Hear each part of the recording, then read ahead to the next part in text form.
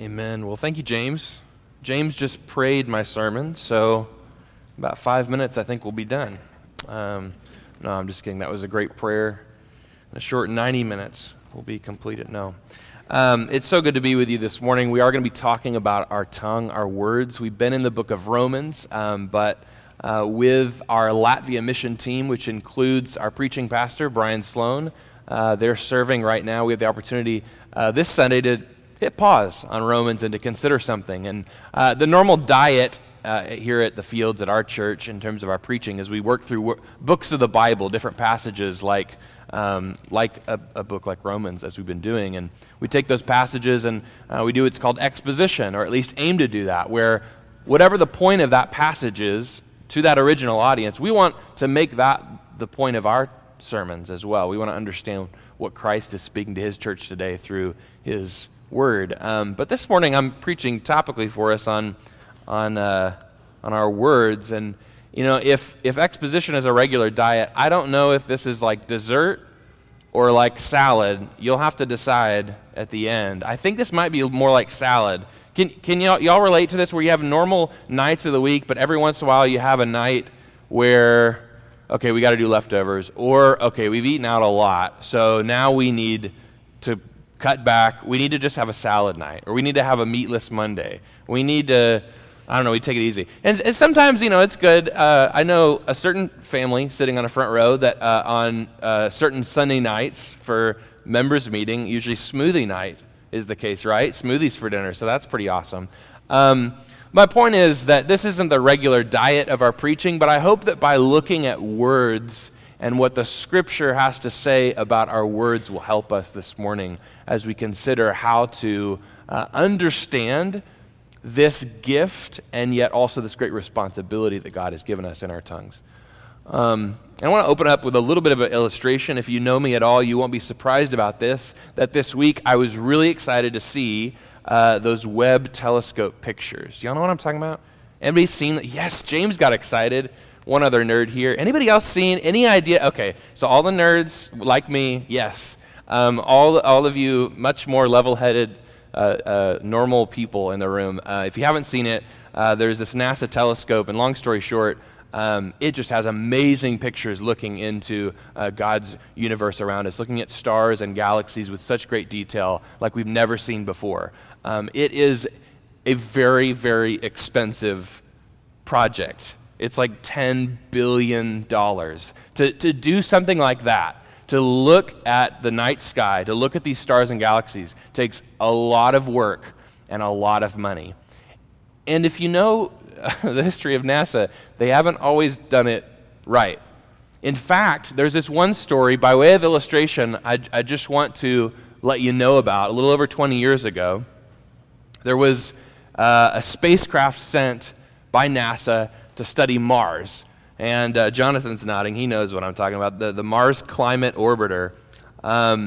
This was, in today's money, not $10 billion. It was much cheaper. It was like $500 million, which would still take most of us working together like 2,000 years, our annual salaries, to come up with the money. But anyways, besides the point, very expensive spacecraft being sent by NASA to go study Mars.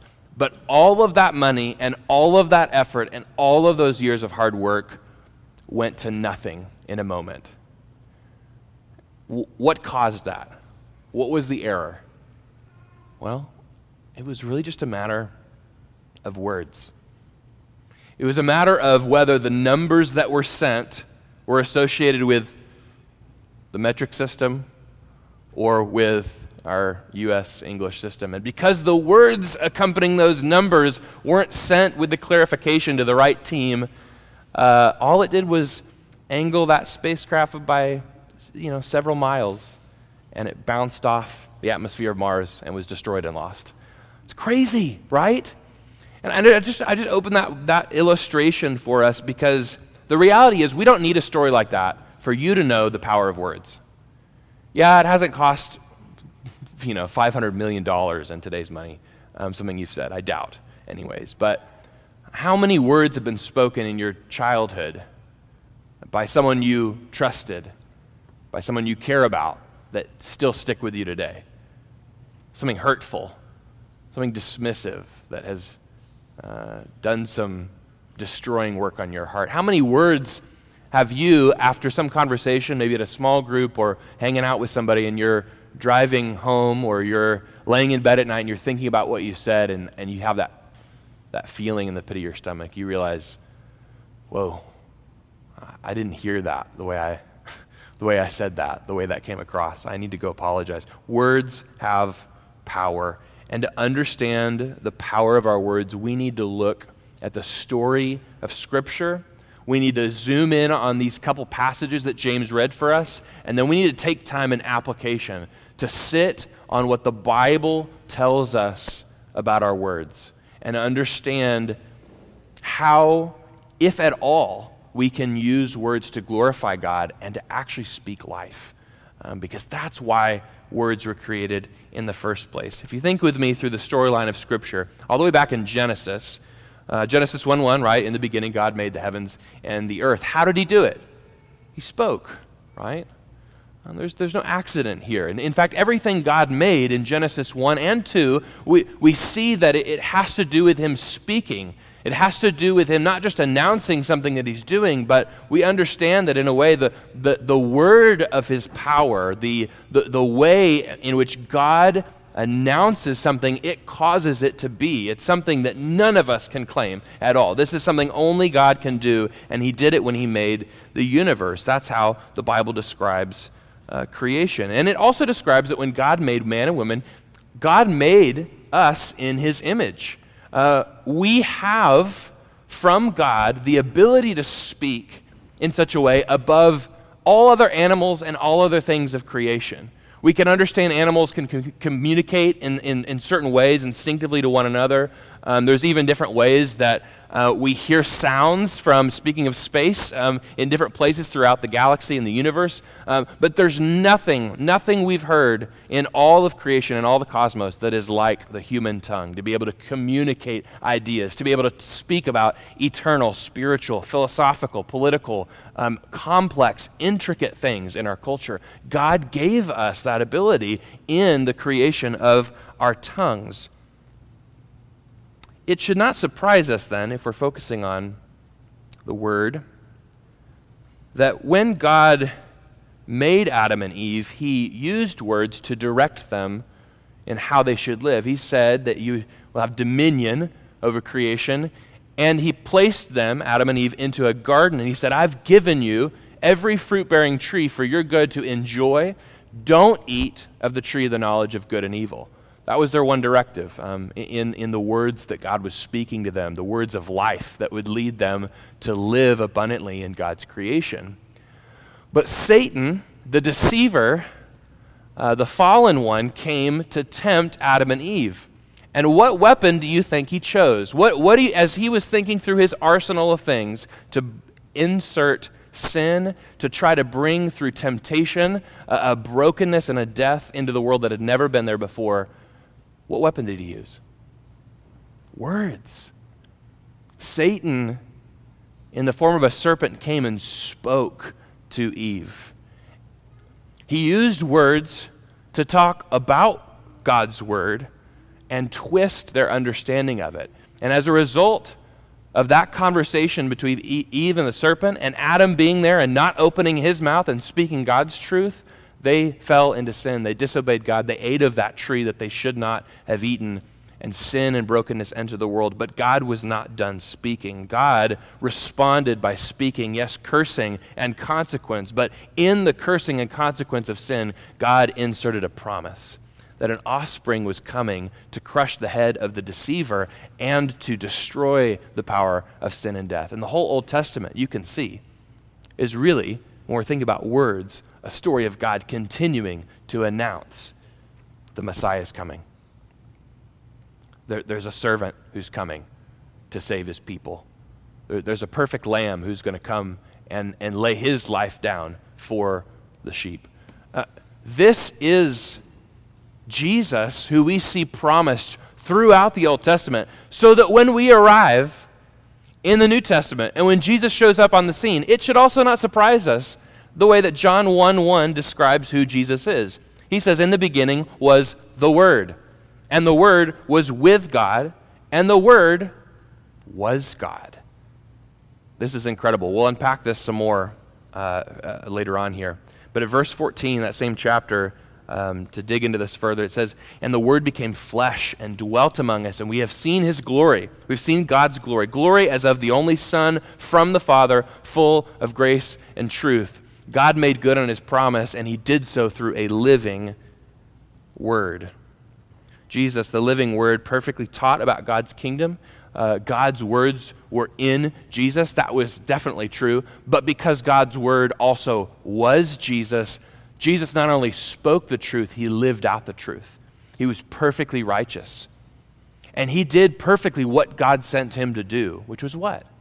Jesus came to die on the cross for our sins and rise again from the grave 3 days later, so that we could not just hear truth and let it bounce off our skulls, not just encounter words in our daily lives and trade them in and out, going in one ear and out the other, struggling in sin as all humankind has with knowing the truth and being able to speak the truth to one another. No, Jesus died so that we would be made new.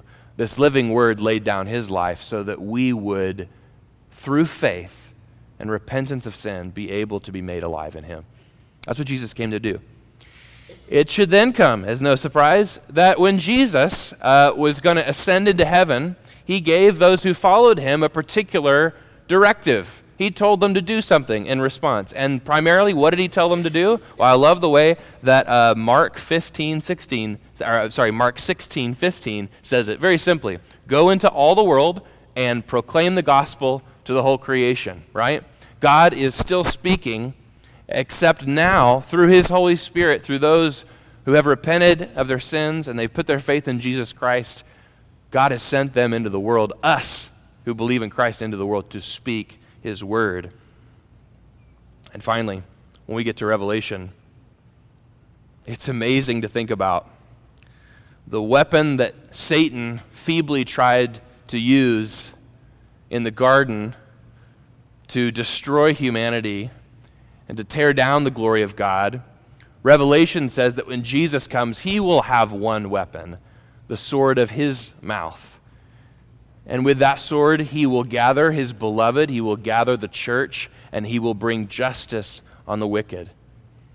When Jesus returns, the living Word, who died and rose again and now lives forevermore, will make for himself a people in a place where for all time we will sing and praise and glorify and speak words that glorify God forever. See, the Bible is a story about words, arguably. This is so important for us to understand. So, what are we going to do this morning? Like I said, we're going to walk through these two passages very briefly. And I really want to spend some good time at the end sitting in several application points, because I want us to understand, okay, in light of what God has done throughout the story of Scripture, how does that actually then connect to how you and I speak on a day-to-day basis? Again, none of us, I don't think, are going to be put in a situation anytime soon where some mathematical or translational error of some kind will result in, several $1 million being lost. No. But we know that words cause great destruction, so we need to zoom in on these passages and try to understand. And the first one that James read for us so well was Luke 6:43 to 45. These are just 3 verses taken from Jesus' teachings in the gospel, specifically in a sermon on a large plain in front of this great crowd of people. But in chapter 6, in verse 20, it seems clear Jesus is teaching his disciples.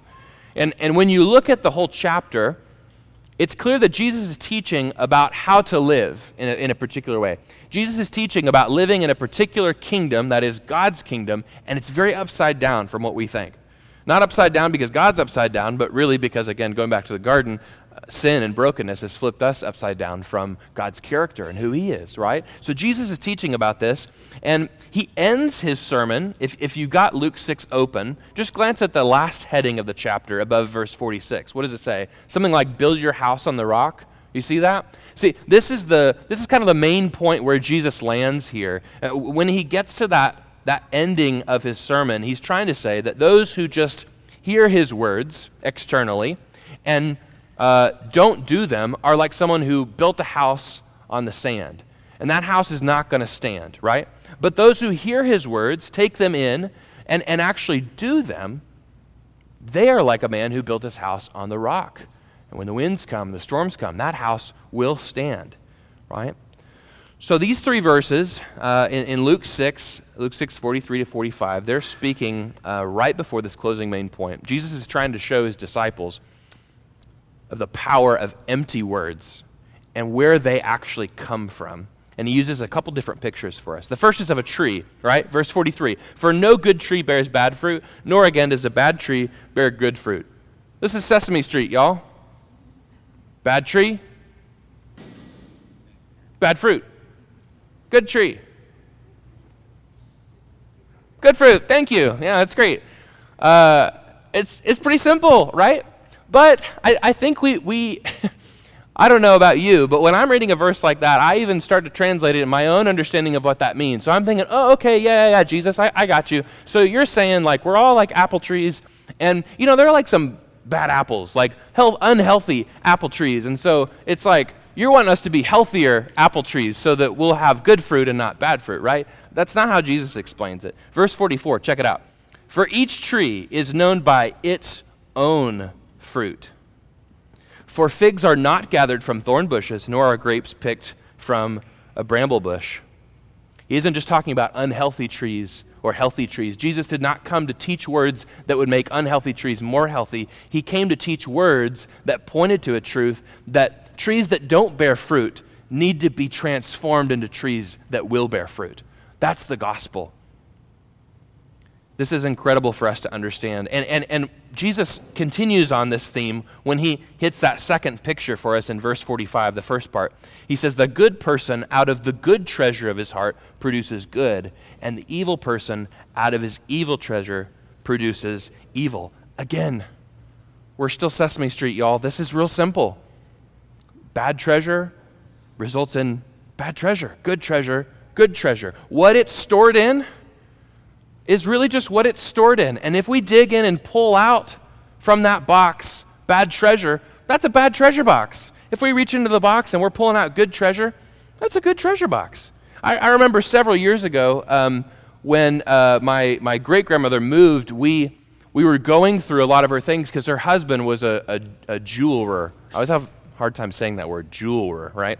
But it was so neat to be able to see like the watches he worked on and the rings and different things like that. So you knew when you got to a box that was labeled, wow, I forgot his name, Kenneth. When you got to a box that was labeled with his name, you knew, oh, okay, this is going to be some good stuff in here. But when you got to that like unlabeled box that had like chew holes on the side of it, and it was like pushed back in a corner, it was like, I don't know what's going to be in there. And I remember being there helping out as a kid, and I opened up that box, and it was full of books, and I opened the first book, and there were maggots everywhere. It was so gross. It was awful. I should have looked at the outside of the box. Jesus is being pretty simple here. That's the idea. That our words point to the storage unit, so to speak, right? And our words are not so clever like we think. They're really not. We think that through lying and performing and pretending and through hiding that we can stay back in some sort of fortress, and our words are sort of like a buffer point, some wall out on the far edge. And it may be messed up in here, but if we send a scroll to some messenger to announce at the far point, then we'll be seen as good. God sees straight through that. God, who made our hearts and our tongues, sees us clearly for who we are. That's why Jesus ends this passage by saying something really striking. The surprise is not good fruit from good trees or good treasure from good treasure boxes. The surprise is what the treasure is. For out of the abundance of the heart, his mouth speaks. The first truth I want us to understand this morning is that our words reveal the condition of our hearts. It's a simple truth, but it's a striking truth when we stop and think about the way we might consider our words on the surface level. The way we might consider our words as, again, a sort of buffer point or something we're trying to, I want to speak really well so that I'll feel better on the inside or be seen of as right. I'll speak really well on the outside so that I'll feel better about the thoughts I have on the inside. And Jesus does not want us to approach our words in that way at all. That's a futile approach to understanding our tongues in the way that God has made us.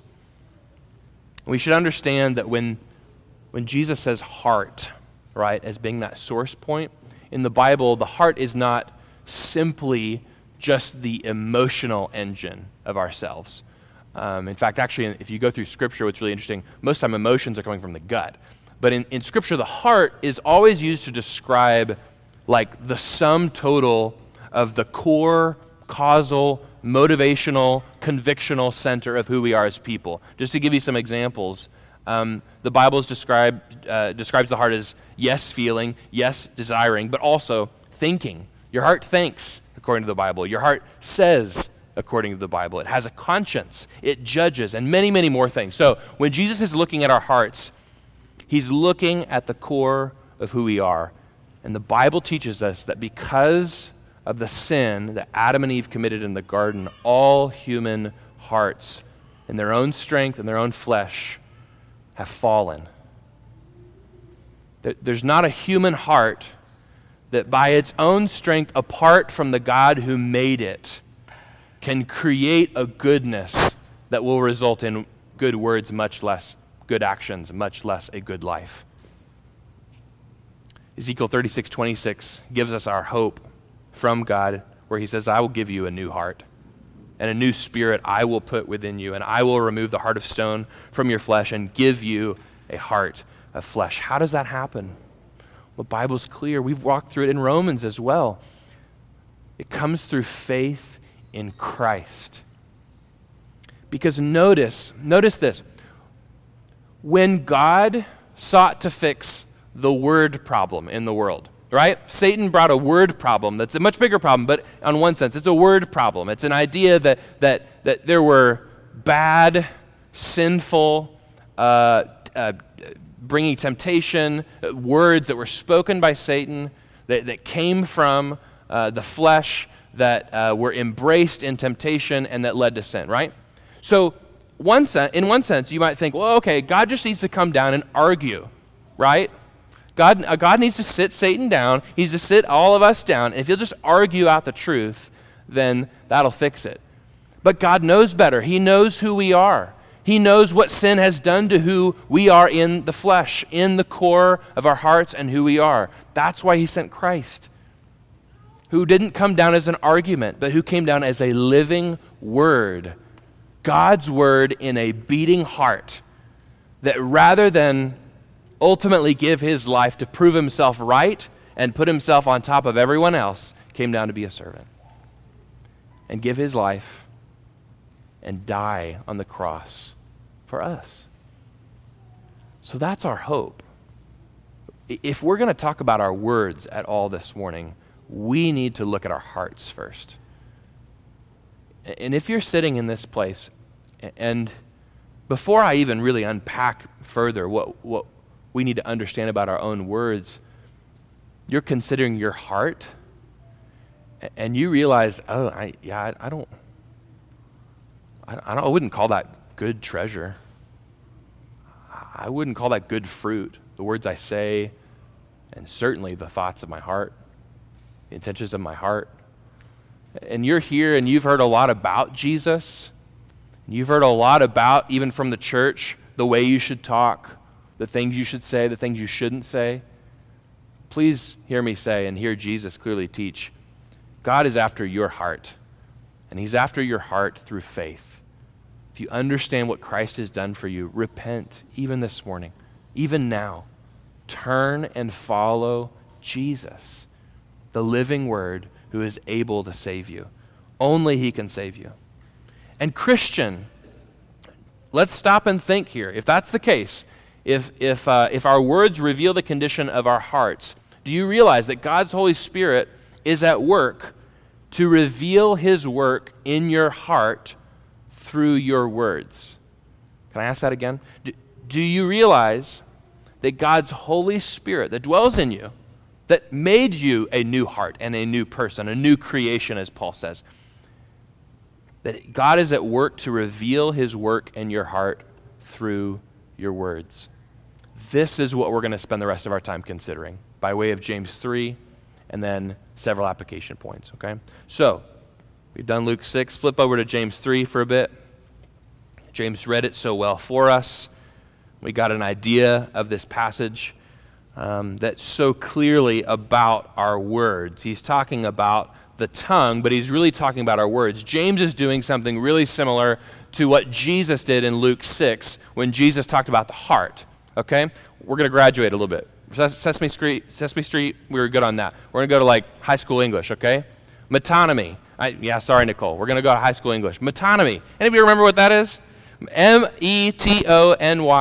Metonymy is a really fancy word for a figure of speech that takes like the small part of something and it points to a larger reality, okay? So if I say something like, hey, everybody, lend me your ears. Please do not pass your dismembered ears up forward to the front. That would be gross and not at all what I mean.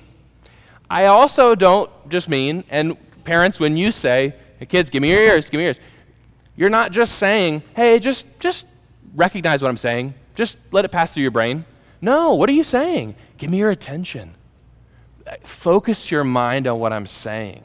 Ready your heart to receive that which is coming out of my mouth so that it won't be said in vain, right? Well, James is doing the same thing that Jesus did when he said heart and he was looking at the whole person. James is looking at the tongue, this small part of the body, and he's looking at all of our speech. From when my son Luke is barely now starting to say things like mama and dada, and he doesn't even know what that means, to the very, very ends of our lives when our words fail on our lips. This is what's captured in this idea of the tongue that James is talking about in James chapter 3. And in verse 2, I want us to see he's making a shocking claim. Let me read verse 2. After he gives an opening warning for us not to presume that many of us should be teachers, and again, that's pointing to the importance of our words. He starts to dive into the idea of the importance of the tongue in verse 2. See, he says, for we all stumble in many ways, and if anyone does not stumble in what he says, he is a perfect man, able also to bridle his whole body. Really, James? I don't know. If anyone does not stumble in what he says, he's a perfect man? Able to bridle his entire body? If you're like the philosopher or like the kind of thinking of the outside, you're thinking right now, you're like, okay, well, hold on. What about a person that he's never able to speak and he's a murderer and he goes and does this? Look, that's not what James is saying. What is James saying here? I don't think he's being that hyperbolic. I don't think he's being that exaggerating. I think what James is saying is that our words are so important in the connection from our hearts to our lives that if any point of that connection is not strong, has cracks in it, isn't fully sincere, isn't fully clear in how it communicates, then we cannot presume to have a righteous life. And if we can't presume to have a righteous life, what does that mean about our hearts? The subtext, I would say, for verse 2 here is that, there is no man who has never stumbled in what he says. There is no perfect man except Jesus, the living word in the human heart of Christ. That's an amazing truth for us as we then understand what this whole passage is saying in warning about our tongues. It's saying three things.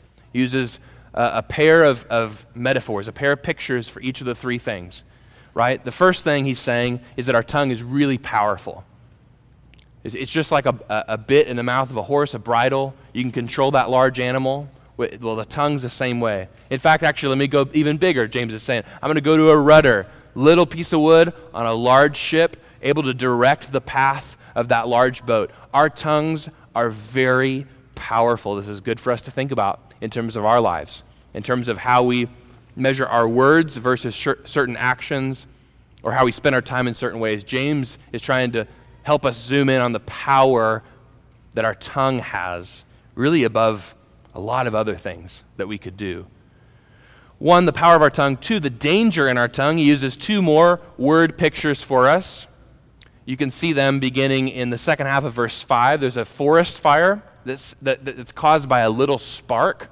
You're going to talk about small things that cause great financial and physical and spiritual even loss in the world. You think about some of the large forest fires that have happened over even recently and over many decades caused by all kinds of just little things, right? James is saying, hey, your tongue is dangerous. It's not just powerful to be able to do good, but now he's zooming in on the human heart. He's saying, guys, your tongue is really, really dangerous. And the second picture he uses in the danger section, he's talking about untamed creatures. He's saying we can tame all these different creatures, but your tongue is untamable. What is he saying there?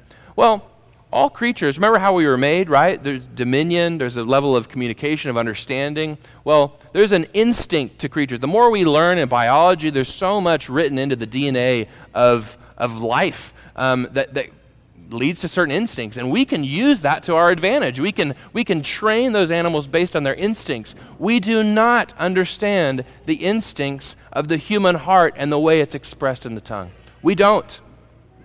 We don't know how to control it. That's why there's so many careless words. That's why there's so many careless things that come out of our mouths so often.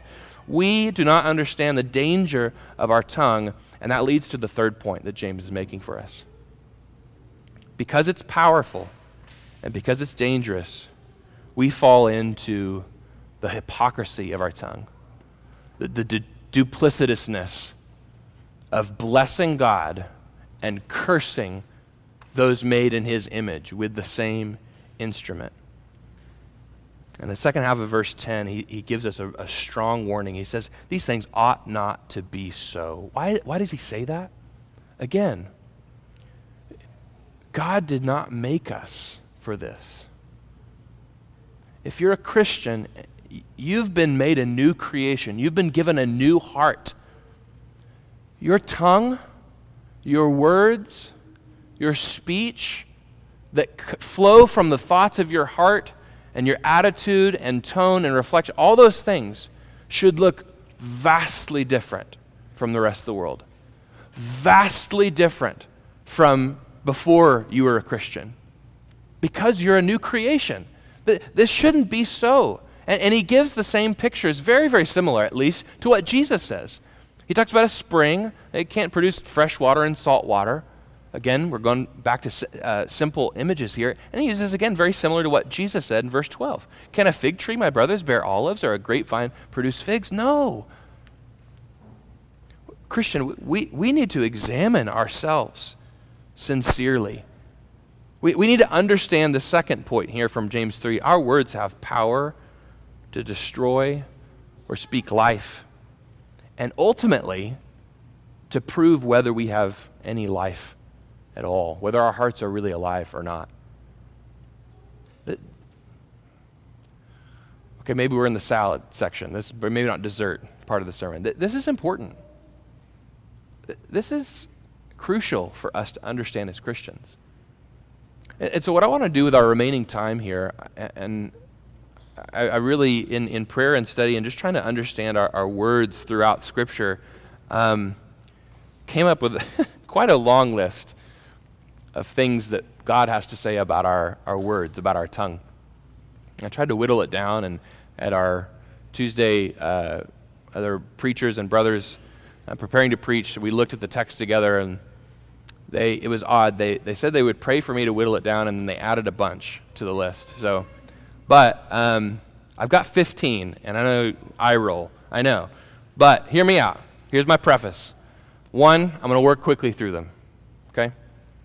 2, my goal is not that you're going to understand and fully encapsulate and wrestle with every single one of them. So 3, listen for 2 or 3 that you realize, wow, I haven't thought about that when it comes to my words. Listen for 2 or 3 that you're like, wow, when I talk, it doesn't sound like that at all.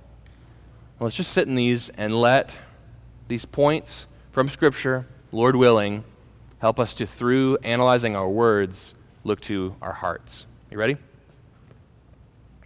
1, what do we need to do? We need to pray. We need to pray for God to guard our tongue.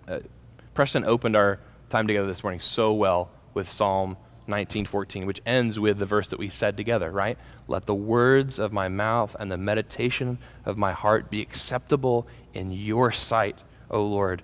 Who better to go to to help with the words of our mouth than the one who by his word made our mouths. We need to pray and ask God for his help. Ask God, are you glorified by my words? Ask God to help examine your heart and examine your tongue.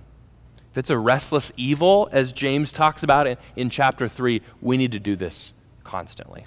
Number 2, we need to repent. Repent often of sinful words. Isaiah 6:5. In fact, I encourage you, just read Isaiah chapter 5 and chapter 6, 1 through 9, I think I'm thinking of. It's so interesting that the prophet Isaiah, he's speaking all these different woes, W-O-E, to all the people for their sin. And in the Bible, when there's a set of 6 things, you're looking for a 7th. You're looking for a climactic, okay, what's the main thing? Well, he speaks 6 woes, and then chapter 6 hits, and you're watching for that 7th woe. And here's what he says in Isaiah 6, verse 5, "Woe is me, for I am lost, for I am a man of unclean lips."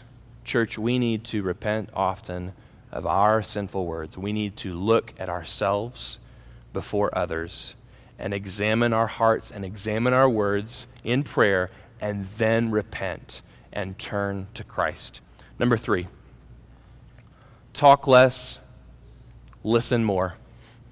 Sounds practical? It is. It's also biblical. James 1:19. Let every person be quick to hear, slow to speak, slow to anger. Be known for listening, not interrupting, not putting your words over others. Think of Christ and how he, as the living word, used his words. Number 4, be filled with God's word. Colossians 3:16, let the word of Christ dwell in you richly. I love this verse because guess how Paul talks about us having the word dwell in us? By singing.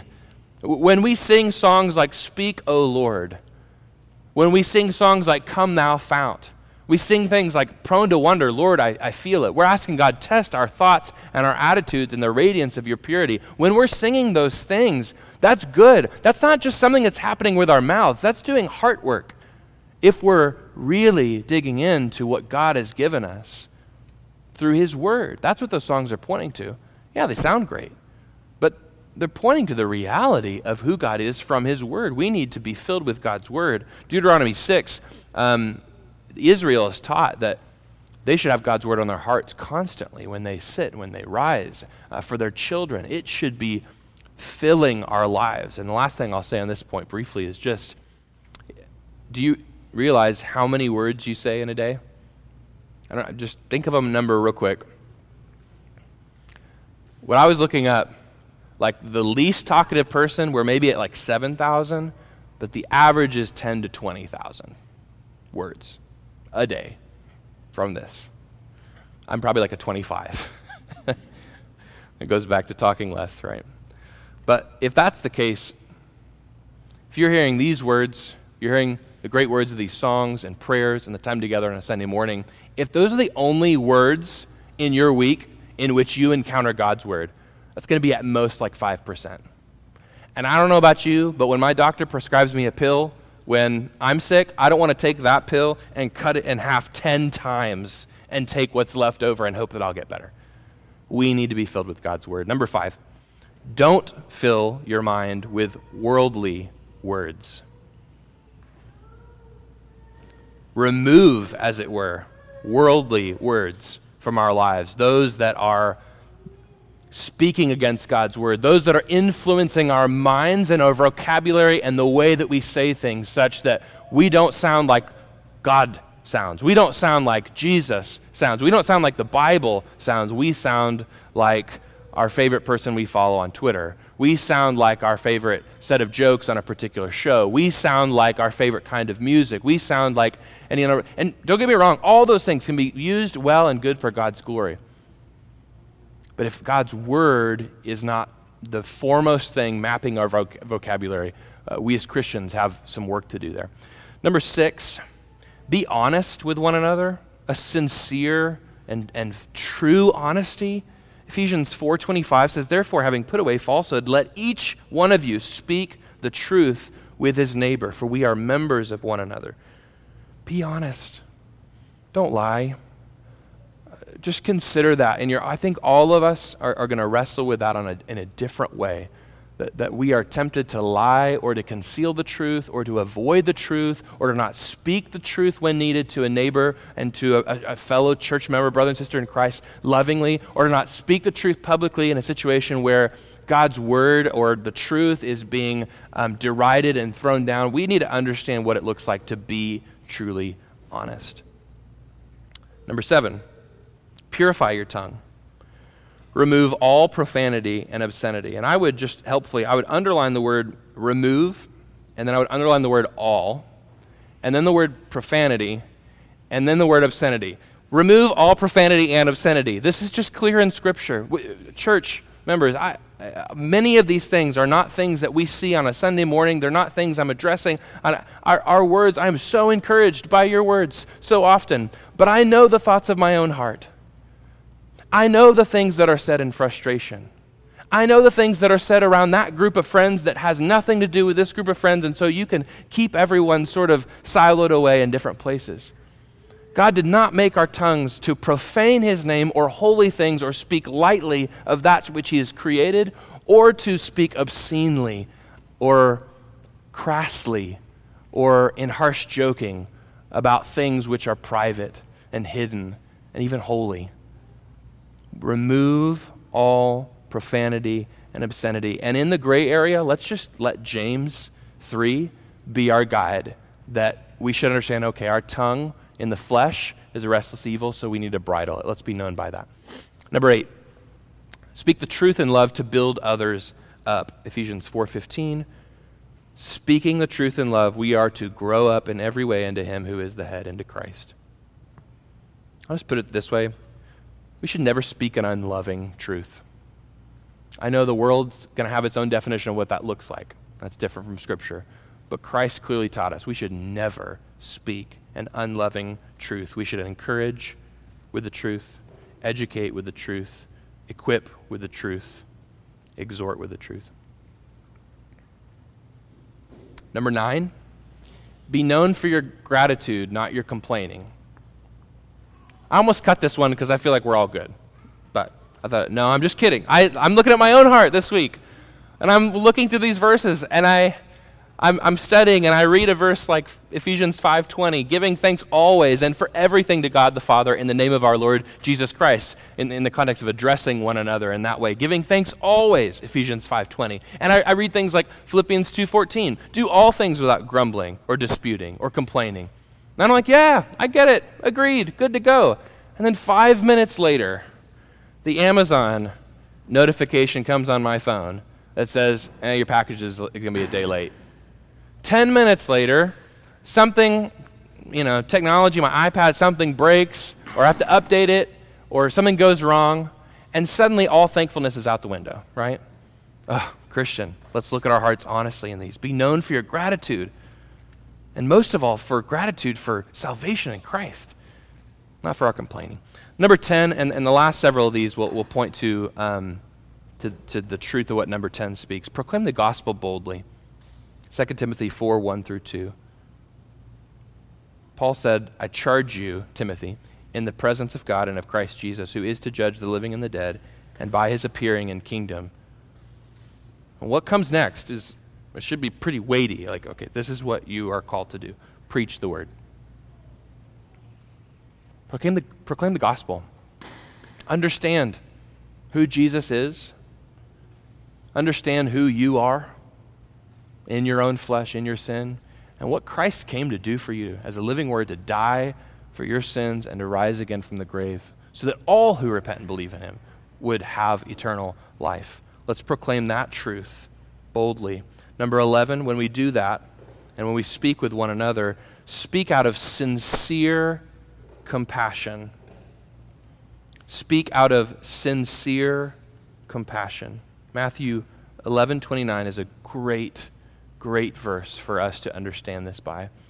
When Jesus talks about his own heart, as the book by Dane Ortland so well talks about and examines, we understand that the heart of Jesus is gentle and lowly. It is informed by a deep compassion that you nor I in our own strength cannot acquire.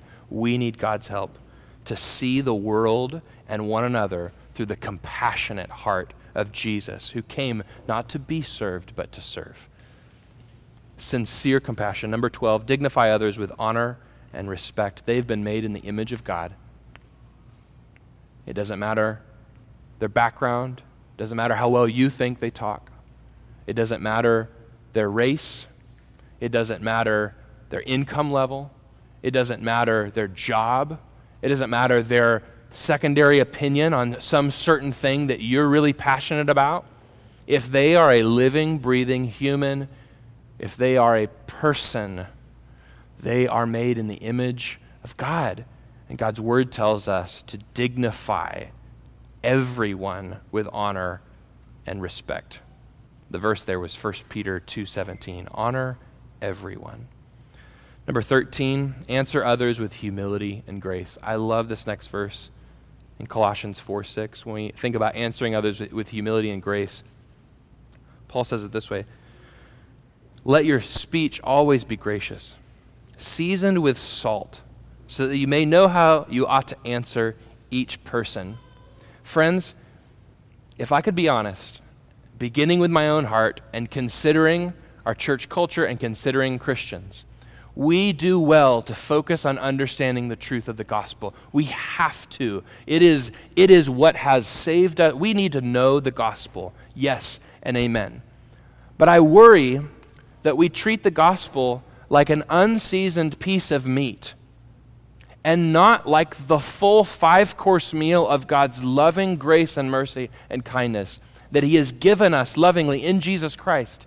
Do you realize that Jesus lovingly served the gospel? Yes, boldly. Yes, condemning sin. Yes, speaking against the Pharisees. Yes, standing up for the truth, but also being immensely patient with his followers.